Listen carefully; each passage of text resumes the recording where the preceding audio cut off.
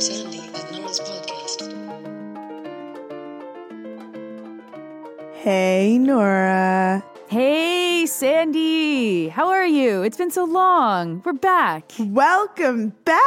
Welcome back. The people, they have missed us. I've gotten so many messages from people being like, you guys, it's been like a month. And it's like, yeah, I know. And that is the same amount of vacation time your employers should be giving you. Okay? That's right.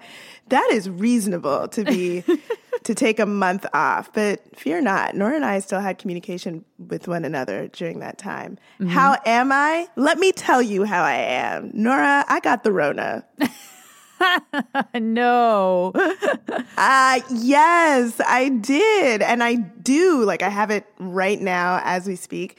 As many of you might hear, my voice may sound a little bit different than it normally does. And you might notice that I sound a little bit congested. It is because, yes, I have gotten COVID-19. And let me tell you that it is not a walk in the park, but I am very grateful to have been able to be boosted at the point that I did contract this. And, you know, like many of you who listen, I live in an apartment building, and that can make things a little bit more risky. And so in a town like LA, where the last time I checked, it was like 45,000 new cases a day. Like, who knows if you can even count properly when it's that high. I knew that I was going to probably be in contact with somebody at some point in this building that has that is contagious, and so here I am with the Rona. It's a good time to start reading your book. So is that it? That's what I'm planning on starting this week. I feel like it's a bad time to read it. Maybe. Maybe it'll give me some sense of the catharsis. Oh, yes. Maybe not. Who knows? We'll see. Yes. How are you? Well, I'm good. I didn't get COVID yet, but the kids will be in school this week. And so who knows? Maybe they'll bring it home. That's highly possible. But, you know, fingers crossed. But it has been a really good break. I mean, not that Sandy and Nora takes up too much of our time, but it is a lot of time to record and then edit and then re-listen and then post and then make sure that we're on top of everything. And as many of you know, sometimes we're not on top of stuff. And so thank you for the patience you all displayed in waiting for us. Although, I mean, what the fuck, like, that you no choice. But I did slip in episodes of my other podcast. And so I hope that people liked it. I mean, we didn't get any complaints, so I'll take that as a win. And that was an interesting experiment and labor of love. And if you're curious to hear all of the episodes, because we only aired 4, you can check all of them out by going to the Harbinger Media Network and looking for Take Back the Fight. And so I hope, you know, we kept the airwaves warm. I kept the airwaves warm while Sandy was gone. And but now we're back. And what better way to start 2022 than to start it like I believe we started 2021 and then March 2020. Yes. This is so familiar now. But, you know, there's 2 things that I want to say about the fact that we are where we were. One, my prediction was right. That feels good. That always feels good. So again, listen to Sandy and Nora. We're good at making predictions, political predictions. But 2, also, the other thing that I want to say is many of you who are listeners, I have, you know, I'm not very responsive on social media for all sorts of reasons. I'm sorry. It's not because I hate anyone. It's just like social media. But I do look at the sorts of things that you folks are up to, the sorts of criticisms that you folks are making, the sorts of efforts that you all are making in your own communities to try to mitigate the impact that this moment in time is having on each of us. And I just want to say, hey, Happy New Year. And I'm really grateful that we get to, in some way, spend time with one another and think about all of these crucial situations that are impacting our lives and think deeply about how we want to tackle them. So sending you all a lot of gratitude. Aw, yeah, I totally echo that gratitude. That was really great. Thanks for saying that. We have some folks to thank before we dive right into this. And so I'm just going to go ahead and do this. And sorry, everybody, but there's some names here. So thank you so much to everybody who's donated for the first time or who changed their donation. And I would especially like to thank Matt, Olas, Siobhan, Peter, Rachel, Arlie, Nicole, Brian, D, T, and Jennifer. Thank you all so much. Yes, thank you. Thank you so much. For anyone who's new here, we thank everybody who helps to contribute to the podcast through our Patreon at the top of the show. So thank you all who have done that. And if you're considering, if you like the show, feel free to check out our Patreon. Okay, so what should we talk about today? I mean, I feel like I'm looking around and I'm like, trying to breathe. And I feel like COVID is the topic once again, Nora. We're in year 3, wave 5 for where I'm at anyway. I don't know. Some places might be wave 4. Yeah. But can I tell you what the weirdest thing about this experience of getting this disease has been? I was trying to think of something funny, but... I mean, there's plenty of funny things you could say if you guess symptoms, but please do not. I will say that the weirdest thing is that in year 3, wave 5, I've tested positive and didn't get any information from any government or public health source about what to do next. What? And that, to me, is absolutely stunning. I hope things are different in different jurisdictions, but it is stunning to me and such a massive public health failure that if you test positive, you don't, along with your positive result, get resources as to what to do if your symptoms worsen. At what point can you leave your home? What should you be doing in terms of your work, notifications that you need to make to another public health authority, anything? Oh my God. I thought that I was going to get some sort of contact tracing call. And I mean, if I was supposed to get it, it's been over a week and some change. I don't think they're doing them anymore where I'm at. And I just think, wow, year 3, wave 5, you would have thought, you're sending an email to me anyway that says I'm positive. Just tack on some information to that email. In fact, you don't even need to make it specific to whether somebody has tested positive or negative. Maybe that programming is just a little bit too hard. Just give the info to everyone. You get the result. Here is some information from public health as to what you should do if your result is positive, if your result is negative, what it means, and what steps you should take next. But in a pandemic where so much of the responsibility has been placed on the shoulders of individuals, like what a stunning failure. I just thought, this is the weirdest thing. If I was in charge, this would be the simplest thing that would be mandated. Yeah. Well, I guess partly it's probably because there's like literally nothing the state is going to do for you. So like, what the hell do they care if you like contact trace or need help or have questions? Because the answers are like, just Google them. Yeah, go figure it out. Now, there is one thing the state is doing for those of us who are in the United States that starts that starts this week. And that is they're mailing every household that requests one rapid tests. Yes, I saw that. Mm-hmm. Canada too, right? No. So like, it has been so fascinating to watch how unprepared for this wave everything was. And in the place of being unprepared, we were just all told to get very scared. And you can see the impact that has on the population in general. And like the biggest impact, I mean, not the biggest impact. There's impacts of anxiety and of people feeling hopelessness and all this kind of thing. But one of the big impacts is that it completely disorients people towards understanding which way is fucking up and who we should be directing our frustrations to and what we should be demanding. And instead, this like constant reminding of us to be afraid and be afraid and be afraid, it kind of serves like to put us all into a big brown paper bag, and we're just like punching at the bag walls, being like, oh, what? I don't remember this bag being here before. What the hell's going on? Rather than being able to go, wait a minute, they've just put us into a bag, and I know what they're doing here.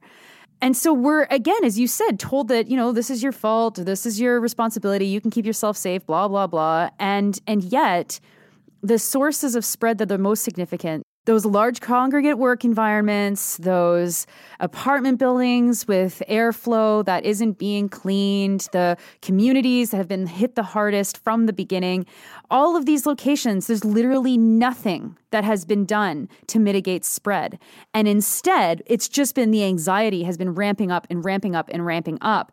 And I'm sure that Justin Trudeau is at his desk all the time doing work, staring at the population, going, yes, this is very useful. Yes. Do you think, Sandy, he's like at work right now and doing that kind of like looking at us, going, yes, this makes my job easier. I find it hard to imagine that he sits at his desk at any time, but I mean, maybe. No, exactly. He's not. He's nowhere. So, and we'll talk about that. But it's a really interesting moment from the perspective of someone just like sitting back and looking at the world. But when you're in the world and living it, it's a terrifying moment. And I don't know if any of us really guessed that we would be in a terrifying moment almost 2 years after the first terrifying moment of this pandemic. Yeah, I had my doubts, my skepticisms. I mean, if you go back through our old episodes, I'm sure you'll hear them, that the government would do the right thing. But I didn't know that they would go so hard in doing the wrong things, which is almost nothing. And that's really frustrating. I have seen a couple of responses to you actually online that really concern me. People who respond to your very well articulated and sometimes hilariously articulated frustration with the government. People saying, well, what do you expect them to do? What do you really think they can do? And I think that's a troubling question to me, because it just means that we have no idea what it is that the government is supposed to do. But let's dive into that. Sure. To me, one of the most important things that you revealed on Twitter recently, I'm sure it's in your book, you talked about it when you guest hosted Canadaland, is the fact that the Canadian health system was already at its brink at the time that the pandemic started.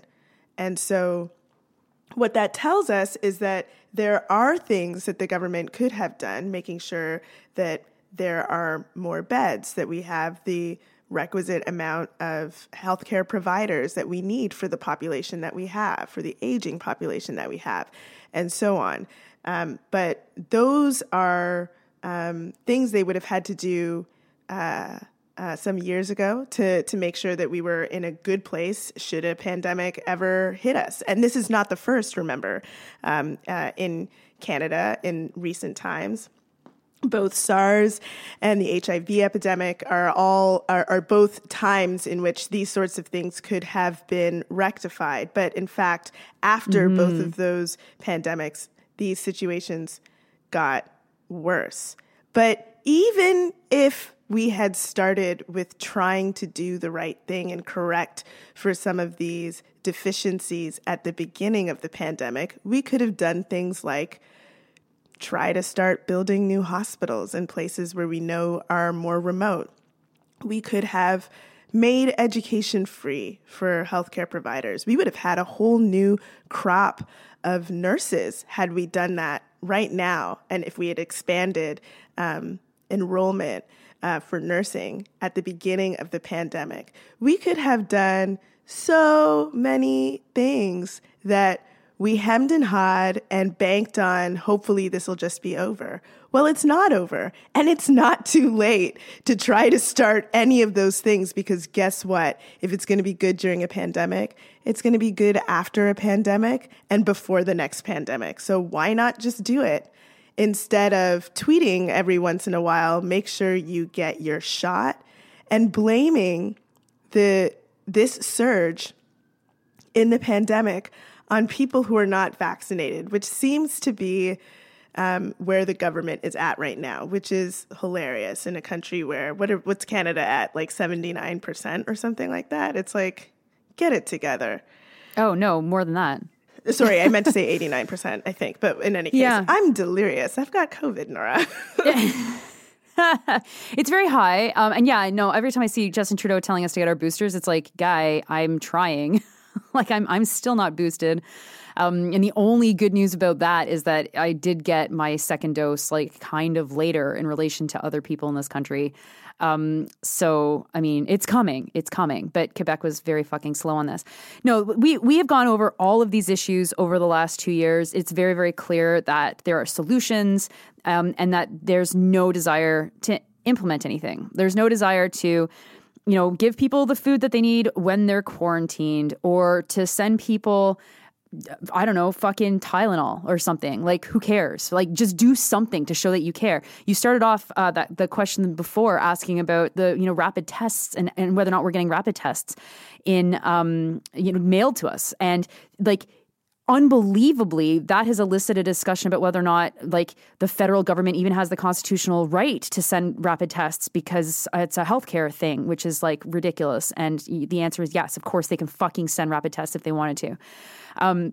Now, in Quebec, we have been given rapid tests. Like, the pharmacies now have them, and you can go and you get it like a prescription, which is amazing, because then the prescription advice is like a YouTube link, and it literally says in the prescription text, like, visit YouTube. And it's like, why is this in English? This is so weird. But okay, thank you. And we're supposed to get them in schools. But of course, just like everywhere else in Canada, PCR testing has collapsed. And so, yes, they're still doing 43,000 PCR tests a day in the province, but you have to be a specific person to be able to get them. And that's shitty. So in Quebec, that includes slaughterhouse workers. It doesn't include a lot of people. I'm not on the list, but it includes slaughterhouse workers, which is interesting because in Alberta, those workers do not have access to rapid testing. And the high-level Cargill plant, one where 3 workers died in the first wave in 2020, are back in outbreak. And that the factory is still open. And there's 40 cases, and Cargill still refuses to say that there's a connection. Like, we are literally living through all of the exact fucking same things. And the problem is that Omicron, the reporting about Omicron took all of the place of what happens when all of these things come to pass. Like, oh, you're saying that this is going to tear through the population. The reasonable next question is, what is the contingency plan when everyone's sick? Not when everyone's close to death, or not when everyone's hospitalized, but just sick and they can't get out of bed, or they can't go to work, or they're isolating. Like, not even that level of conversation we can have, let alone where outbreaks are actually happening in terms of workplaces, let alone any kind of contact tracing. And so this is just this incredible pessimism among people, and like, for obviously good reason.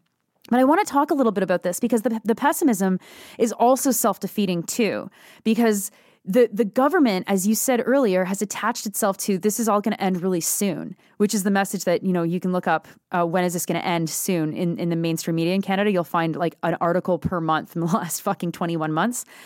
And they've used this to have this lock on optimism.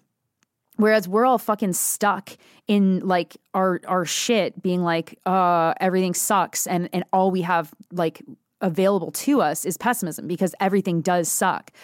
But we have to be careful to not allow those in power to own optimism, because I'm also seeing that when people do express optimistic thoughts or optimistic positions, that it's automatically coded as being, well, you're supporting government inaction, which is basically genocidal. So trying to find this balance between being very realistic and importantly pessimistic. And fuck, I'm like a pessimist, so I am like there. But also recognizing that like it's not super healthy for us to be always living in this like, oh my God kind of moment. And then analyzing, okay, so what can we do? Like what kind of power do we have in our own lives or in our workplaces, or maybe we've got some sort of position in an NGO or I don't fucking know, to actually start taking power back. Because that is really what's been missing is there's a lot of people that are like demanding that like Doug Ford do the right thing or that Francois Legault do the right thing. And it's like, we don't want Doug Ford doing what he thinks is the right thing. It's going to be bad. Exactly. Well, look, Nora, I think that, this is not going to come as any surprise to any longtime listener that people should really, this is the time to flex what your creativity and what you know to be correct. Like if, for example, say you are a part of a teachers union, you're really nervous, you're in Ontario, you're going back to school this week, or by the time you listen to this, you're going to be back in school, or maybe you're in Alberta and you've been back in school for a while and you're a bit nervous about it. Look, maybe there is a way for folks to, through the teachers union, organize a way to make it safer in the classrooms outside of what the government is telling you to do. Whether that means figuring out a way on your own to figure out if you can reduce class sizes or something like that, maybe think about doing it. If you're part of a faculty union, just maybe talk to the administration about fucking making it tuition free at this point. Like, I don't even know what people in the education sector are waiting for on that front. There is absolutely no reason why anyone should be paying tuition fees on a regular day, certainly not on a pandemic day when the education that you're getting isn't, the educators have not been provided with the tools that they need to make virtual education as meaningful as it could be, as it should be, if it is going to be the primary mode of delivering education. If you are at a workplace, like, geez, the kids out here in LA did a walkout recently because they don't have enough tools in their classrooms, whether that's masks or rapid tests, and they're like, we're not doing this. So they walked out. They said, we need more. I'm like looking around like unions. If now is not the time for the wildcat strike when so many people have died in the workplace being the most dangerous place in the pandemic, the workplace, places of incarceration, long-term care facilities, those places being among the most dangerous during the pandemic, then when is the time for the wildcat strike? When is the time for the general strike?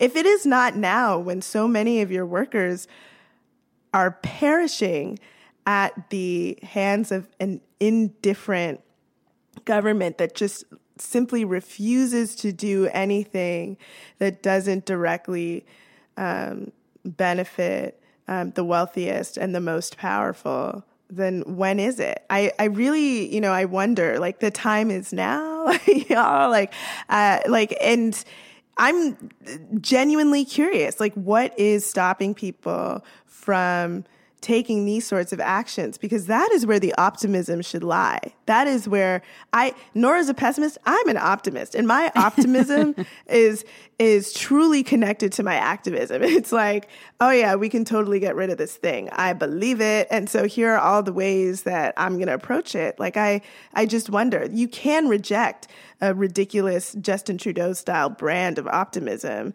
and go for a whole other brand of optimism that is centered around the fact that you have power to change your own circumstance. Yeah. And one of the, I think really basic examples of this is when people are frustrated that contact tracing has broken down. And it's like, yes, we should be frustrated about that. It's inappropriate. It's unacceptable. And I totally agree. But then everybody needs to figure out their own ways to contact trace, to look at the locations that you're in and talk to your colleagues, try to figure out in your kids' schools, who are the parents in your classes that you can share information with? And can you actually get everyone on board to help share information back and forth about who's got an exposure or who has a case or where a case is? Like, we can't just imagine that the government is going to save us from this, because if there's anything like more pathetic about than us hoping the government will do something right, is us not doing anything and waiting for the government to do something right. That's right. Doing things ourselves is not accepting that the government's not going to do it. It's us saying we cannot accept that the government is not doing it. And therefore, these are the things that we're going to take into our own hands.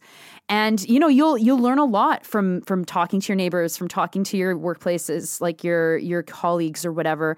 And, of course, I'm sure lots of people listening have done this, but just seeing the reaction, especially to the school stuff online, it's like, okay, now is the time to introduce yourself to all of your kids' classmates and be like, can we come up with a phone tree? Can we come up with a Facebook group? Can we come up with something?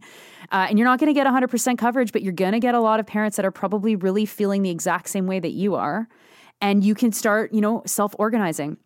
I have a feature that's coming out, or that has come out, and you can read it in Chatelaine about the toll that the long-term care system in Canada has taken on essential caregivers. So the people, like the family members who also provide care to their loved ones who are living within long-term care.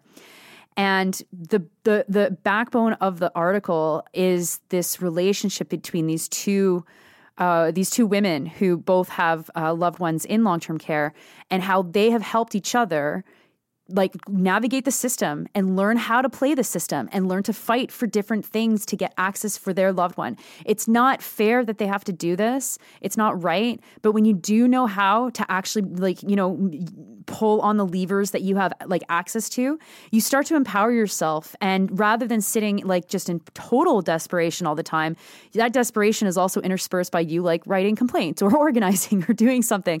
And their relationship is made possible by like a broader level of organizing among essential caregivers around long-term care.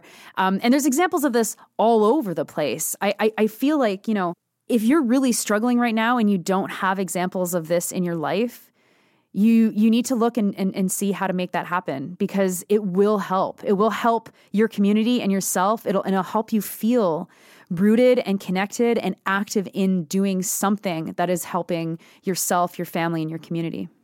Yeah, I think that there is something really powerful in taking action on your own. And by on your own, I mean collectively, but, outside of the purview of government or the people who are failing, the people who are supposed to be taking the action on our behalf. There's something really powerful in that. And it also harkens back to a time where, we weren't quite so reliant on these social media companies to absorb all of our frustration. I mean, think about how this would have gone down if we weren't so reliant on social media to be the beast. I would call up the people in my life to talk about my frustrations, and then maybe somebody would have suggested that we do something about it, and we would have done something about it. Now we just yell it into the void on Twitter, get some likes, and then move on. But let's think about how we are actually part of communities and active part of communities, or how we should be active parts of communities, because that in and of itself, being an active part of a community, is something that is essential for our health as beings that are who depend on being social. And so, that I think it's a really interesting frame to think about this in terms of optimism and pessimism. And it is a really interesting point that you're making about the government having a hold on optimism, but we can create our own brand of optimism. We can approach optimism in a different way. And if we have no other choice, and that's where we're at, folks, we kind of have no other choice. If we have no other choice, then let's just do what we can with one another. And we can do more than just say this fucking blows. Doug Ford should do the right thing. We all know that at this point. Year 3, wave 5. We know that part. And throw Justin Trudeau into that too, because fuck, that guy's nowhere. Like, he is literally nowhere. I don't know, Sandy, if you saw the big... He is nowhere. I don't know if you saw the big news from today, but they passed this law, like, further criminalizing harassing doctors and other healthcare workers. And it's like that. Oh man, they made it even more criminal than the last time they made it criminal. Super criminal. Where it was already criminal. Just incredibly criminal. Hardcore criminal. Totally criminal. Love it. Totally fucking unanimous decision. Like, not as if the NDP has the depth of the fucking analysis to know why they should have voted against this, or the fucking ability to articulate that. But it's just like, this is what we got. This is what we fucking got. Like, this is the result of that, and a new tax for people who refuse to get vaccinated. Well, let's be serious. That is not going to happen. Like, that's the funniest part of that promise, is it's a completely fucking made up promise. Like, tax season, all the tax information's already prepared for this tax season, right? So, okay, that means that's not happening for a year, and between now and a year from now is a fucking election. So it's like, you know, it's very dangerous that it's entered into the public discussion as even a not unserious fucking thing, but it's a complete fucking joke. But we can't allow politicians manipulating us into imagining this pandemic as flattened risk. And I see this happening all over and over and over and over. And it's happened from the beginning, and it's still fucking happening. And it's like, you know, remember, and we said this back in April 2020, and we've definitely said this since, but when all of the pressure in Toronto was put on planking the curb, my God, like, this is how much I fucking love that term. I guess you can plank the curb, but it would probably fucking hurt. Anyway, Jennifer Yang from the Toronto Star posted data a couple of weeks, I guess, after like the planking the curve stuff was all going on in March 2020. And she showed that planking the curve only was successful for white Torontonians and upper income Torontonians. So like both, and at the same time. But you can take the data both ways, and it was the same result. And we're still there, right? We're still in this world where white voices are dominating the discussion, the analysis, if you can even fucking call it analysis, and not just white people, but like white male doctors especially, and then doctors, and then just white commentators. And it's like, we are not the fucking most at risk, folks. Like, it makes me want to tear out my eyes. I'm so fucking annoyed to just see this like constant, oh my God, we're like, we're the most at risk. It's like, can we have a class and a race and a disability analysis fucking please? If you look, this is something that I wrote for Substack, because I've just run out of places that will publish me, and it's not just me. It's like there's just so few places to publish mainstream in Canada, that I started my own Substack, and I got data from the WSIB in Ontario, the Workers' Health Insurance Board, and found that 107 death claims have been paid out related to COVID caught on the job. And it doesn't tell you much about who these people were, but we know a lot about some of them. We know a lot about the healthcare workers and how they were majority racialized, overwhelming majority racialized, and majority Black. And we know where the hotspots were in terms of where the most serious injuries and deaths were happening. But I'm just going to mention this because it's like, again, when we're talking about things like closing school or putting in mitigation strategies within a community, when we allow the conversation to just blanket everything, we completely erase the fact that you can have a community where one side is actually completely at risk and having severe outcomes, and the other side of the community is completely safe. And so 40 people died in the city of Toronto because of a workplace-related COVID infection.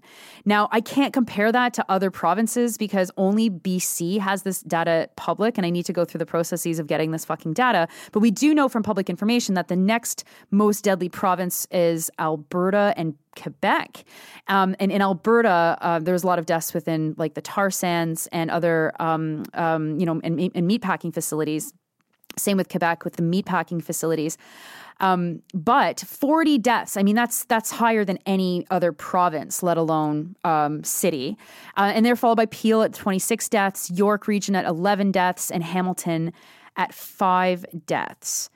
we can see that there's a disproportionate impact, and the kinds of work that these people are doing is also going to be disproportionate. It's not fucking doctors and lawyers in this. It's poor working class people in precarious jobs.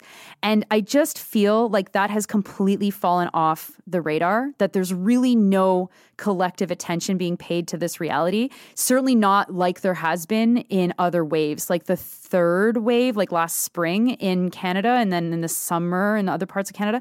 It felt like there was a lot more attention on this. And I just think it's so fascinating that that is absent now that it's like the house is on fire. Look, I also take your point around where is Justin Trudeau. I would like to suggest that Justin Trudeau should be a little bit more present than he is now, which is he's nowhere, and a little less present than he was when he was making an announcement every day to the country. I would like... What, there's a difference between those? Like a big difference? There is a gap. There is a chasm.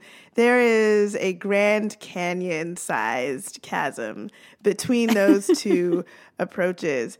And I just think that we deserve something in between, some sort of approach that is like present but not annoying. You know what I mean? Like useful but not just a person who shows up and pretends to be useful. I just want something there that is going to be useful.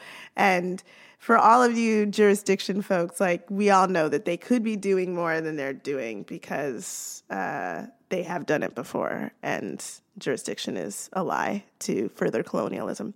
Oh, man. Here we are, Nora. Here we are. Mm-hmm. Yeah.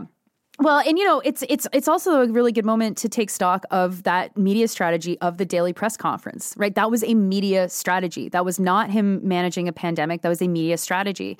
And right now, the media strategy is to be the fuck quiet and to only surface on Twitter to tell us all to get our boosters and to fucking, I'm not sure what, pray, I guess. Like do nothing but hope that you won't get COVID. But I'm not sure if you did see. Don't ask us any questions about Ukraine. That's probably the strategy there.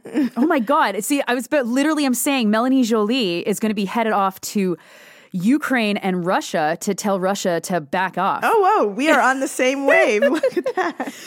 And why are we on the same wave? Why are we on the same wave? Like, why is that so obvious? Oh, because we are fucking media literate. We know there is something good. Yeah, we know that there's something the fuck else going on when this sort of weird, like very, very loud silence is happening. It means that something else is going on, that they are content to let everybody just be mad at the provinces. Because look, if this was like a regular time, if there wasn't this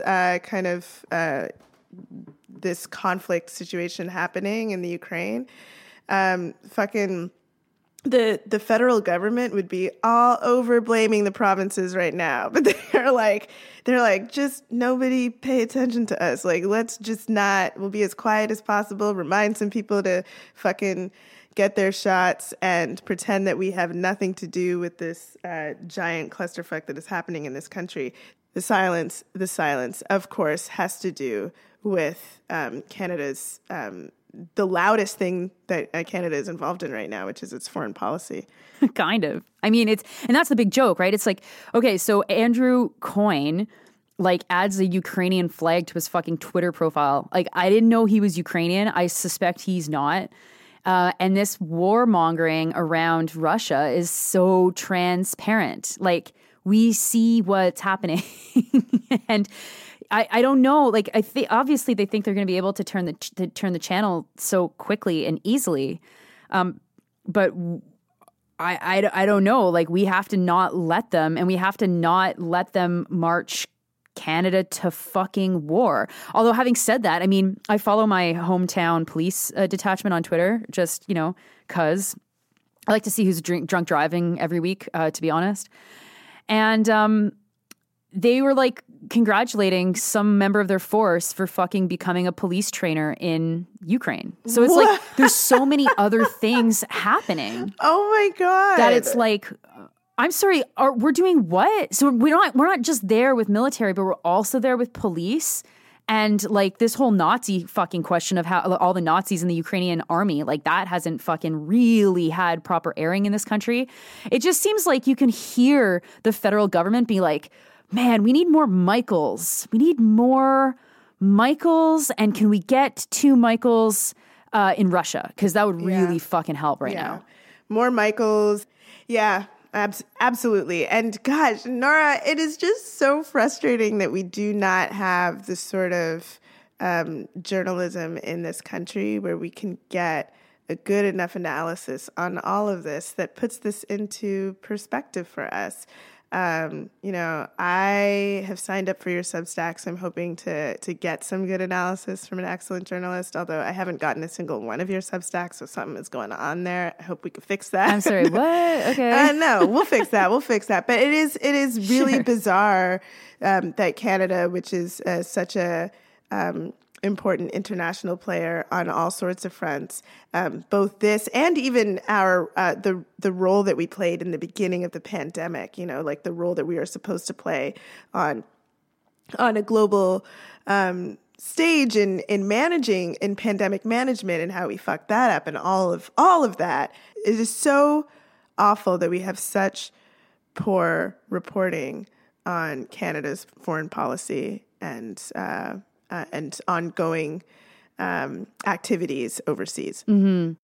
Well, I mean, it's the first episode of the year. I don't know if you feel like making any predictions, but maybe that's how we should end this episode is what is in store in 2022? And I can go first, but I am going to see if you want to go first.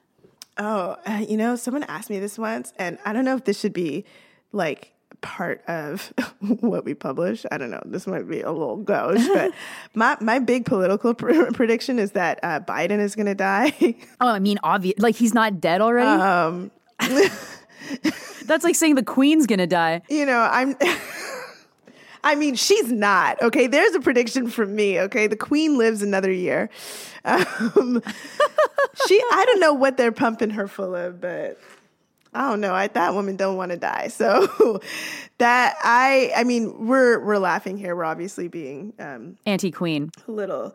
I'm anti-monarchy, so I'm good with these jokes. Yeah, but I'm just saying that is one of my major political predictions, and I think it is gonna throw the United States into this, it's already, the United States is clearly headed towards some sort of ridiculous collapse, this sort of power struggle over the elections and like how they are going to count the elections.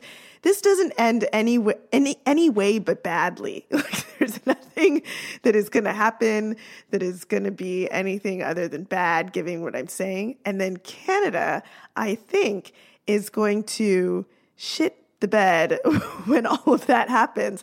I don't know that Canada is prepared to engage in the way that it will need to engage when things start to fall apart down south. I mean, it's going to have impacts that are going to, impact things like, the inflation that's going on right now, like all of the trade that we engage in with the United States and then throughout the world. Like it's going to have some pretty major consequences. And I don't know that anybody cares to plan any sort of contingency or anything like that around it. So that is my fear for this year. I hope that this is the year my predictions are wrong, not because I desperately want Biden to win. I just want less suffering in general. Biden to win, Biden to live is what I meant to say. My investment is in less suffering. Right. And, winning and living are synonymous, right? I mean, maybe. Okay. Yeah. So my I think you're right. And you know what? I feel like before you and I started talking about this whole conundrum of Canada in the fall of the United States, like no one else in Canada was really talking about this publicly. I mean, sorry if you were, and if you've got something for me to listen to, send it my way. But there has been in the last 2 weeks an interesting set of editorials in national newspapers and op-eds that do try to consider this, they're all terrible. They're all amazing to show like how completely out to lunch the ruling class really is. But I think you're right that this is going to become more and more central to conversations within this country, and there will be interesting pressures placed on Canada that that will be new. That will be completely, I think, unlike anything that we've seen before in terms of Canada-U.S. relations, at least in the last 100 years. My prediction is that we get out of this pandemic. Oh, man. I'm going to fucking stay with that. No way. You're really going to make that prediction? I'm going to fucking just do it. You're going to make that prediction? I was okay with being... You're that confident? Yeah, I was okay with being wrong about the last one. Okay, but do you actually believe that? I think I do. I mean, we saw what the summer looked like in 2021, and it was not normal, but it was livable, like it was not what we're experiencing now. And I think that in 2022, it'll only get better, but we have to get through the worst of it, obviously. But this is a complete fucking guess. I mean, this is why my political predictions are airtight, and my fucking dreaming of pandemic predictions are, the dreams. Well, look, if that happens, Sandy and Nora tour 2022. Okay, let us visit the people. Let us get out there, out into the world, and do some live shows.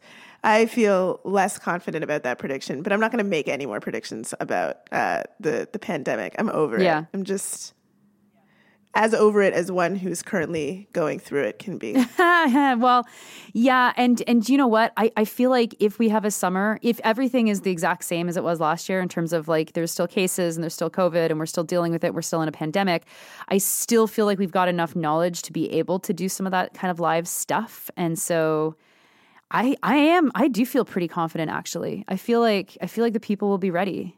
Well, I hope you're right. We'll see. I'm okay with being wrong.